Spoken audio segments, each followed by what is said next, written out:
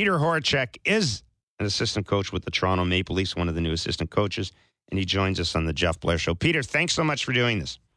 No problem at all. Thanks for having me on. Now, when a coach is given sort of, he's given a goal by an organization. We want to win so many games. We want to do this. That's one thing. But when you're brought in and it's kind of a bigger picture thing of obviously we want the team to be better, but we also want to sort of start the process or kickstart the process of culture change as well by turning over the coaching staff. I mean, how hard is that for you to sort of judge how successful you guys are being in that area of the game? Because that's really not something I don't think you can quantify statistically. Yeah, it's difficult, obviously, and not being in the room before, and Steve not being in the room before.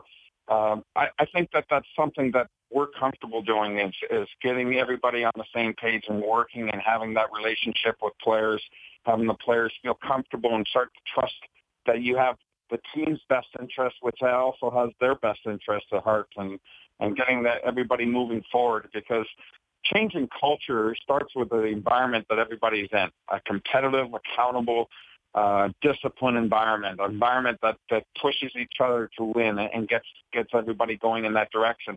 Even people, when they're not successful in past years, can all get back on board there. It can all start there. But it starts with everybody. It starts with the players from last year, the players, new players coming in, bringing their experiences coming in from different teams. And it's also with the coaches and the staff. I mean, everybody has to have that accountability to that environment and culture that you want to be pushing, and getting the whole group of people on the same page. And Peter, one of the things that Brendan, that Dave Nonis made clear about you when they discussed your hiring is they wanted somebody who was a former player who could sort of bring that former player sensibility, but who also had coaching experience, yet retained that ability to communicate with today's players. And your reputation coming into Toronto is as a no-nonsense guy, but a guy who believes in communicating with players. Is that just something you came about naturally? Was there somebody you played for or somebody you coached with that sort of showed you the way to relate to players nowadays, and to be the authority figure, but also be the guy who can ask something for something to be done as well as ordering something to be done? When you've been in the business for a long time, you take something from little bits and pieces from everybody that you come across. Some people you come across, maybe they're the old school, hard, they're the guys that are just demanding and pushing and have no relationship, and it's a one-way traffic situation. And you learn maybe that's not how I want to do it. Over the years, I come across a lot of people, but I spent 10 years with Barry Trotz, and Barry Trotz has a very structured, organized manner, but he also has a personality that the players know that he cares about their welfare. He cares about them as people, and gets the most out of people from that way. So there's a lot of good things you're going to learn from those situations where people are going to want to be structured. They're going to want to have a discipline. They're going to want to have good focus on their X's and O's and what they want to do, and a good plan to go out there, and they want to feel like you're in charge. But they also want to know that they have the ability to walk in your office and say, I got a problem. I don't like the way this is going on, or I don't like the way I'm playing, or can you help me do this? And they want to be able to come in your door and know that you have their best interests, which also means you have the team's best interest. And that's the ultimate goal, that the team gets better because everyone starts to feel like they can put the most on the table. You worked with Barry for 10 years, and you sort of developed the reputation as well of being a guy who focuses or who can focus, I should say, on the defensive part of the game. How has the defensive part of the game changed over the years in the NHL?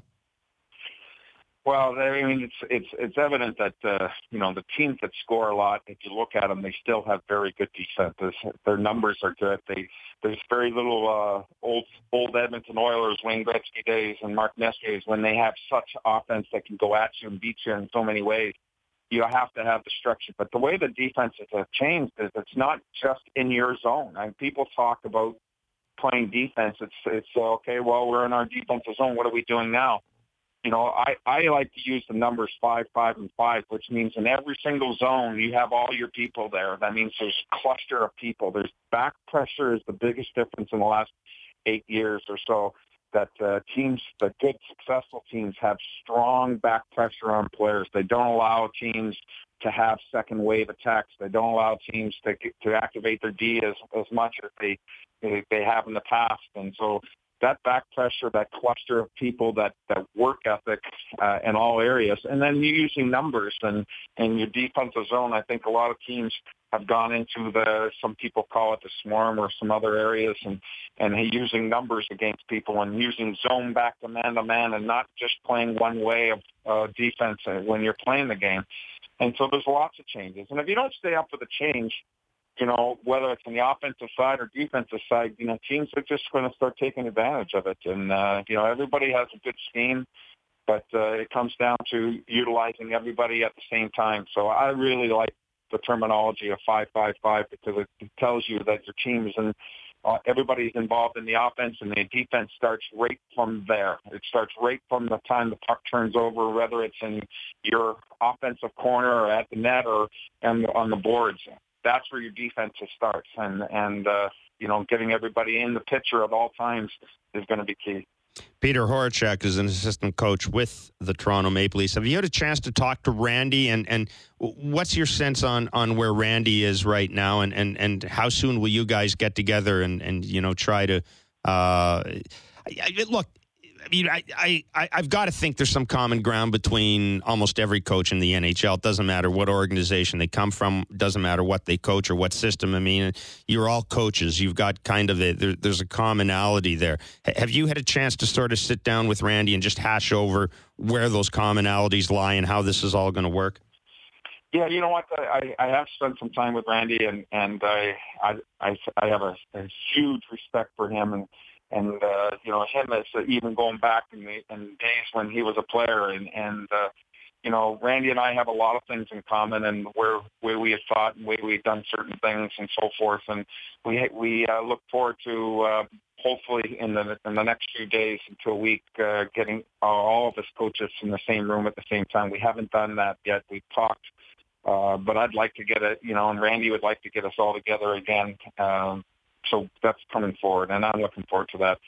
But, of course, all the coaches have different thoughts on things and how you want to do things. And a lot of that's based on your team and what kind of players you have, and can you play a certain way with these kind of players, and what is the type of player or type of scheme or system that you're going to play that's going to be hard to play against, because that's ultimately part of it. I mean, your team needs to be hard to play against, and it's got to be hard to beat.